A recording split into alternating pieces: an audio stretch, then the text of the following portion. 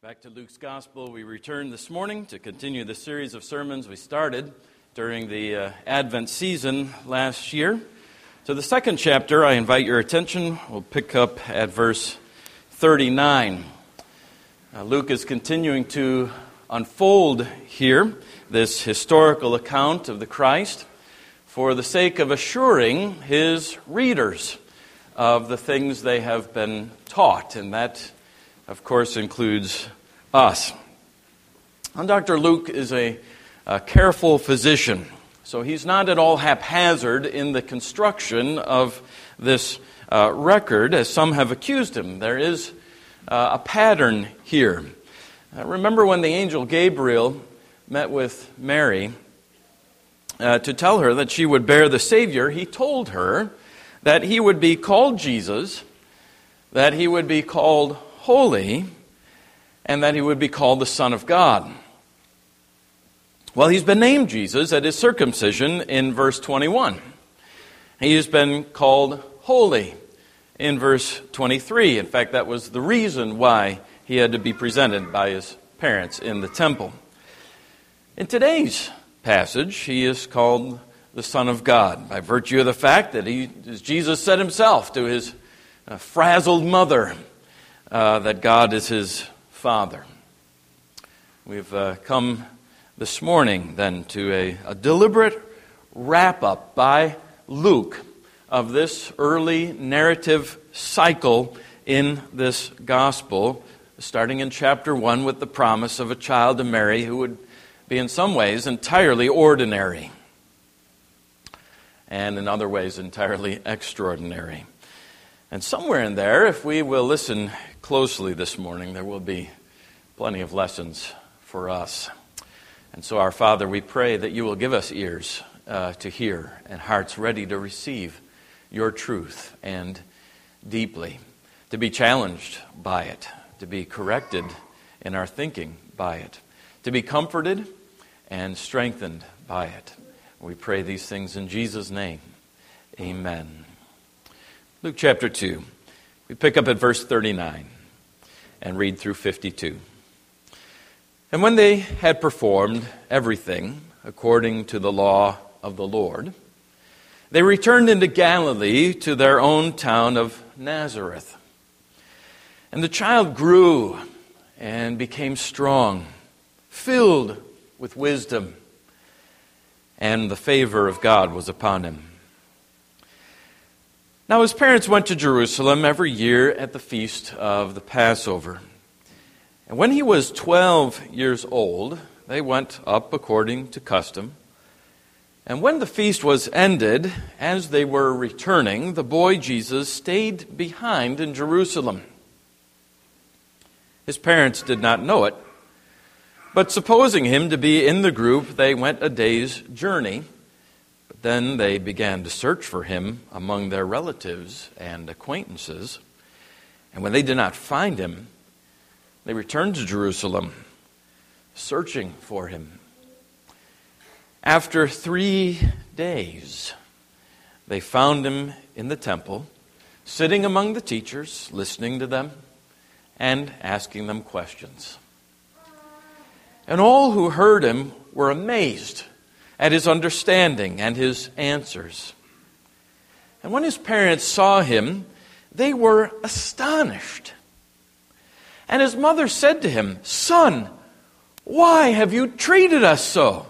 Behold, your father and I have been searching for you in great distress." And he said to them, "Why were you looking for me? Did you not know that I must be in my Father's house?" And they did not understand the saying that he spoke to them. And he went down with them and came to Nazareth and was submissive to them. And his mother treasured up all these things in her heart. And Jesus increased in wisdom and in stature and in favor with God and man. When I was a boy, our family would sometimes travel. usually not very far, a few hours perhaps, and camp. My parents loaded up 6 of us children into the Ford Econoline van, hooked up the pop-up tent camper, and off we'd go. I was the oldest, and the youngest was 10 years my junior. Each of us children had his or her own personality traits, and the specialty of one of my brothers in particular was getting lost and left behind. On one particular trip, I think it was a longer one actually, this one, to New England, we pulled over for a quick stop, one of those everyone jump out and hit the bathroom while Dad fills the tank sort of stops. Out we piled and back again, lickety-split and off in a flash. And we drove and drove and drove. And then someone sheepishly asked, "Where's Tim?" It was a question we had grown accustomed to asking, actually, several times a day, some days. But this time it had a particular urgency about it. We'd traveled a long way before we noticed that Tim was gone. Our straying lamb had not only strayed, but had been left far behind. Back we went to that gas station to find it. My mother terrified, my father's eyes fixed. I could see in the rearview mirror. Children, by the way, this was before cell phones, if you can imagine such a thing. Racing back to that place, covering every foot of ground he could with those 8 cylinders of that green van pumping away. I think my mother was concerned. I think my dad was fluctuating between a desire to restore his lost son and to wring his wandering neck. And there we found him, at the gas station, right where we left him, only now with tear stains on his face to match the new wrinkles on my mother's.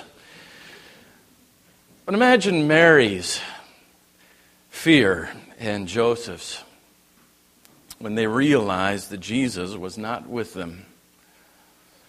They traveled an entire day from Jerusalem before discovering that Jesus was neither with Mary at the front of the caravan nor with Joseph at the back. He was just plain gone, nowhere to be found. It was an entire day's journey to go back to Jerusalem to find him. That was the second day. It took them a whole day to find him in Jerusalem, a third day before they came to him at the temple. What had they been doing there in Jerusalem in the first place? Well, true to form, this family had been obeying the Lord, fulfilling God's law. 3 festivals were to be observed every year, particularly by the men, according to the law: Passover, Pentecost, and Tabernacles. Now, not everyone could make it to Jerusalem for all 3, so it was typical for men in families to choose one.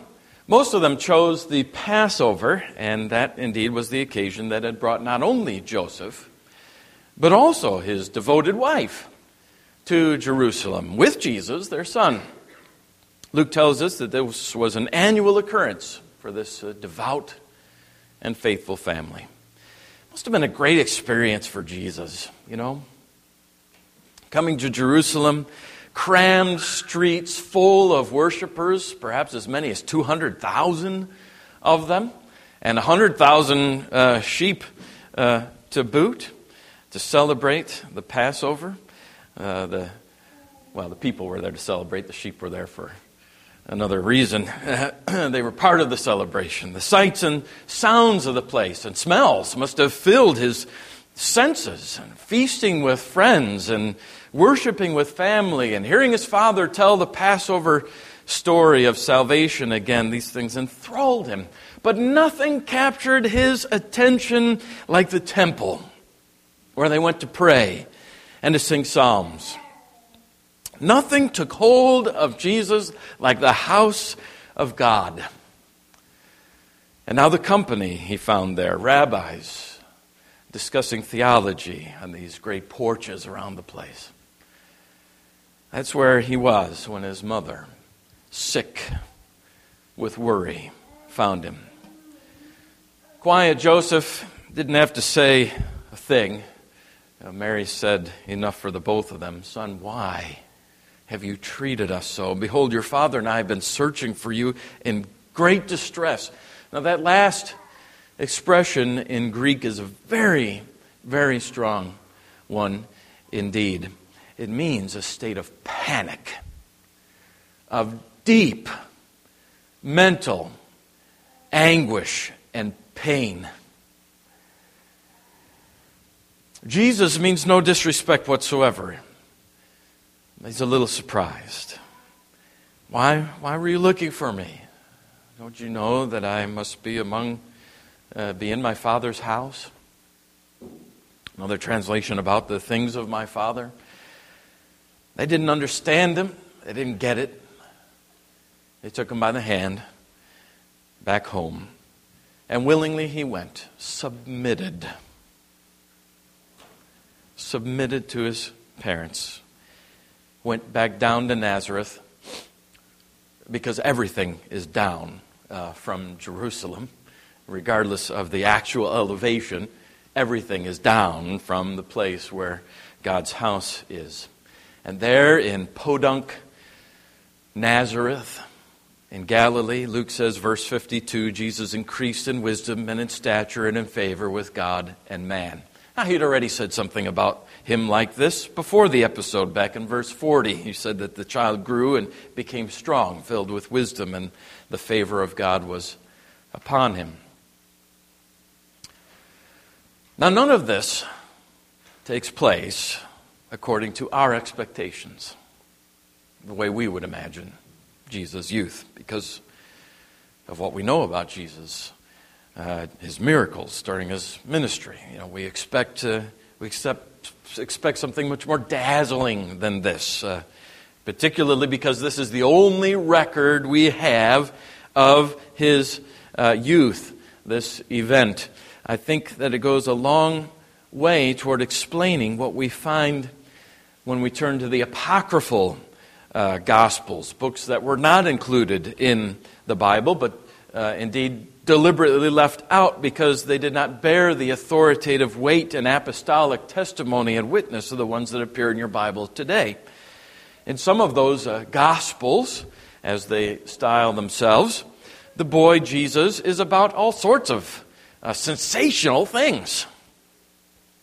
But the very kind of things that we might expect to hear. In one story, infant Jesus comes upon a palm tree and commands the palm tree to bow down and refresh my mother with your fruit, which it does immediately. In another, 5-year-old Jesus models 12 sparrows out of the mud and the clay, sets them out and claps his hands, and they come to life and fly away. Now, those are a couple of very tame stories compared to the ones I could relate to you this morning. Those are the kind of things that we expect to hear, but don't. In fact, what's really remarkable about what we've just read is really how unremarkable it is. Okay, there's the fact that Jesus is able at the age of 12 to interact with the scholars of his day, the theologians, and even to amaze them with his understanding. But even that sends us right back to the fact that Jesus was a real boy. He was a real boy. Are you listening, boys and girls? He was a real boy, just like you are. In every way, just like you are. Save except for sin. The reason he knew so much theology, according to Luke, was not because he was omniscient. Because he knew everything. He didn't. He wasn't omniscient. He didn't know everything in his human nature. Jesus knew these things because he'd studied. he had come to know and understand so well, had such a handle on wisdom because he read his Bible, because he searched out knowledge, because he studied. Luke tells us in plain terms here that Jesus grew in wisdom. What we learn here in these verses, dear flock, is that Jesus was a real, genuine man. His human nature was just that, and only that. Human. Not a Superman, not a mixture of deity and humanity. Oh no. Jesus was a real man, and before that he was a real boy. Physically, spiritually, he was a genuine boy, just like you boys here this morning, like you in every way except for sin. As a normal human boy, he was no more able to make sparrows out of mud than you are. He couldn't do it. He was able to be left behind by his parents. If he wanted to learn something, he had to study it because he didn't know it. As he grew up in his parents' house, they said things to little Jesus like, "Oh, what a big boy you are," when he took his first steps and said his first word. They laughed when his food ended up on his infant face instead of in his mouth. They had to teach him to read. They had to teach him to write. They had to teach him to solve for X. We have a hard time grasping this. We really do. We do, I think, have a problem understanding that Jesus was a real human being in just the way that you and I are human beings. We're always modifying, changing somehow his humanity in our minds by mixing it with his deity.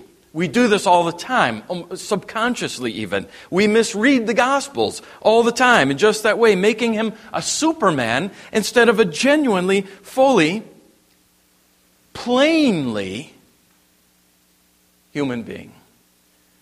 He may have looked like a human being. He may have had in principle an authentic human nature, but we tend to think he was not really he wasn't like us. But the Bible says he was. He didn't know what was in someone else's mind. He wasn't a mind reader, unless it was revealed to him, just like it had been revealed to prophets before him. He didn't know what was going to happen later that day, much less what was going to go on later in the week. He was just as surprised by a sudden storm on the horizon as the next guy was.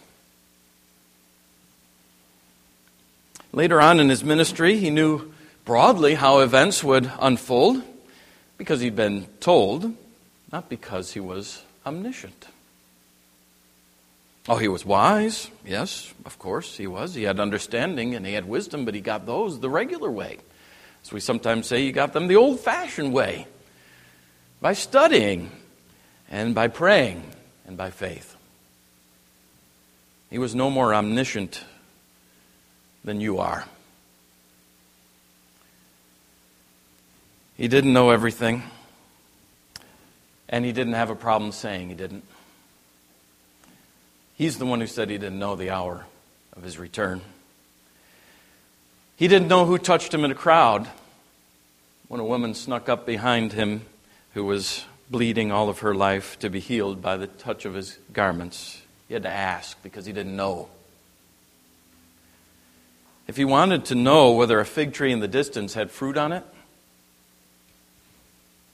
he had to walk over and look at it to see.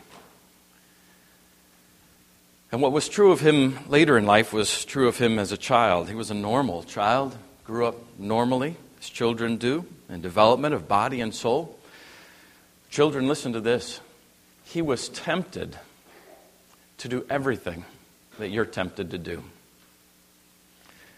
You know, when his brother Jude came up and snatched one of his toys away, you know what Jesus was inclined to do? Punch him in the nose. When his mother called and he was playing with his friends and having a great time, he was inclined not to hear her call and to act like nothing had happened. On the positive side, when it was time to learn some new vocabulary, he had to study it. And he had to study it hard. He had to repeat those words to himself over and over. Take a test. Memorize it just like you. Physically speaking, his muscles developed just like your muscles developed. Spiritually, his mind developed and his thoughts went from childish thoughts to manly thoughts, and then in the normal course of things, the normal way. Luke even uses the present participle to describe his spiritual growth as a gradual day-by-day development. I'm going to great lengths here, I know, to make the point. But I do so because I know your hearts. Because I know my heart. I know the resistance that you have and I to the idea that Jesus was a real, genuine man after being a real, genuine boy. I don't deny, of course, that God the Son was, is, and ever shall be omniscient, omnipotent, and omnipresent. But Jesus was none of those things as a man. And we must believe that, and we must hold to that tenaciously, or else do violence to the doctrines we confessed even this morning from Paul's letter to the Philippians. The doctrine of the incarnation. I cannot tell you, of course, how it is that the divine nature was kept from overwhelming the human. We can't say. We are up against a great mystery here. Maybe the greatest, unless there's one greater than that, the triple personality of the one living and true God. But this is what the Gospels present to us, and this is what we must believe. Jesus was a real boy, and he was a real man after that, who lived his life just like we do, with all the same limitations, all the same temptations, the very same tools, by the way, with which to deal with those temptations as you have. Memorized Scripture, for example, as we saw him use in the desert during his fasting and temptation. All the trials, all the emotions, all the fears, and all of that life lived the same way you live it, by faith. I'll take careful note this morning of three things in particular. First is suffering. What must it have meant for the eternal Son of God to become a man and to start off as a boy?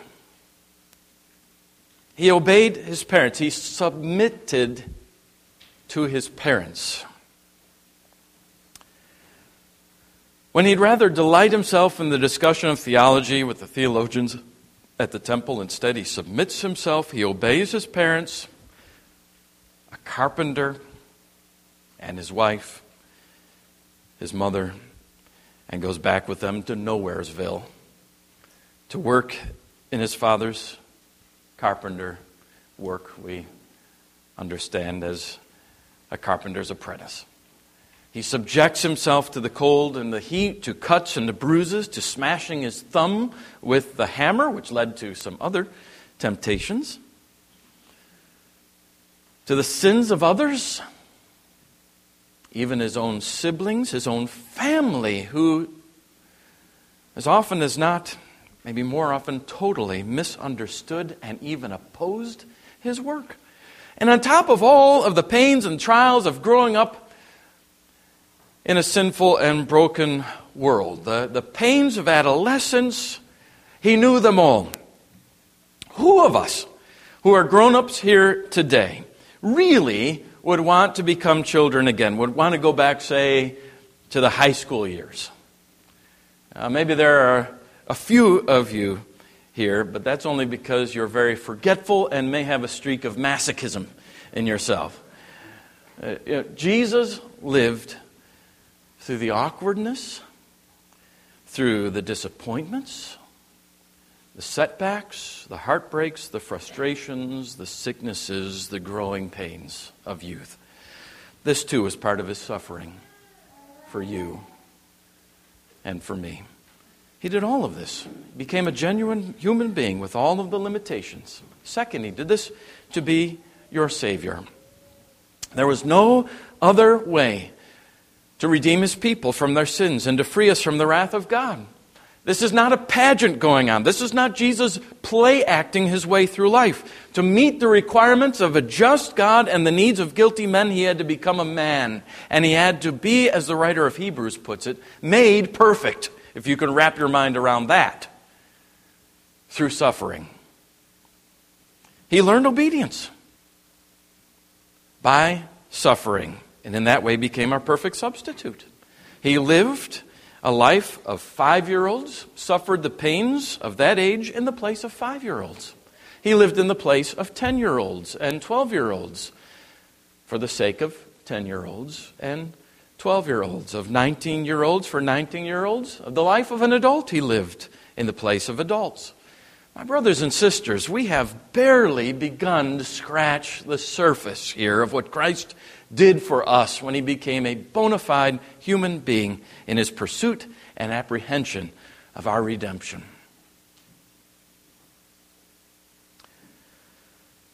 Samuel Rutherford at least comes a little closer than I can. He would be of blood to us. Not only come to the sick, wrote Rutherford, and to our bedside, but would lie down and be sick, taking on him sick clay, and be in that condition of clay a worm and not a man, that he might pay our debts and borrow a man's heart to sigh for us, man's eyes to weep for us, his spouse's body, legs, and arms to be pierced for us, our earth, our breath, our life and soul, that he might breathe out his life for us. A man's tongue and soul to pray for us. What love! Oh, what love. Christ would not entrust our redemption to angels, to millions of angels, but would come himself and in person suffer. He would not give a low and base price for us, clay. He would buy us with a great ransom, so as he might overbuy us. And no one could overbid him in his market for souls. If there had been millions of more believers in many heavens, without any new bargain, his blood should have bought them all. And all these many heavens should have smelled the one rose of life. Christ should have been one and the same tree of life in them all. Oh, we underbid and undervalue that Prince of Love, who did overvalue us. We will not sell all we have to buy him. He sold all he had, and himself too, to buy us. Third, and note well, his sympathy with you. Through becoming a real boy and then man, suffering, he became a perfect priest who knows how to help you in the time of your need, in the middle of your trials and your temptations. And that at every stage of life, from childhood to full adulthood. And sympathizing, he knows how to help. Now think about this. As a genuine human being, he was tempted in every way that you are tempted. In every way. And in most respects, that temptation was much more severe than any temptation you've ever faced. He knew the sorrow, he knew the pain and the confusion of sin, even though he himself had never sinned. He knew the struggles of living by faith and not by sight, just like you do. He knew what it was to pray with loud cries and tears, what it was to be heard by the Father because of his reverence. He knew God's love and faithfulness better at 30 years old than he did at 20, and better at 20 than he did at 12, because Jesus, as he grew, understood better and better his own weaknesses and his own desperate need for the Spirit of God to be at work and alive in him, or else die. And that by bitter experience. Don't you dream for 1 minute that he can't sympathize, and doesn't, and perfectly, with everything that you go through. I mean everything. He does. I'll finish with just one example. There are many, many, of course, that we might consider. Take just this one. Loneliness. You know what it is like to be lonely. Some of you much more terribly than others. It's a crushing burden that many people suffer. And it's a source of many temptations. Temptations that range from anger to despair, from resentment to just downright unbelief. Think your Jesus doesn't understand? Think again. He knows that one, inside and out. He knows the sting of loneliness made the more bitter by being in the middle of a crowd of people and being so terribly lonely in the middle of them, even a crowd of friends, even close friends. He knows what it means to be completely and utterly misunderstood and misrepresented. He knows what it is to be abandoned at just precisely the time when understanding friends are needed the most. It drove him to hours of solitary prayer, of pleading with God with tears for help, to praying through the Psalms in the cold night air. He knows. He knows your loneliness. As a poet has it, not even the tenderest heart, and next our own, knows half the reasons why we smile or sigh. Thou knowest our loneliness, no stranger thou to all our solitude. He suffered to be your Savior.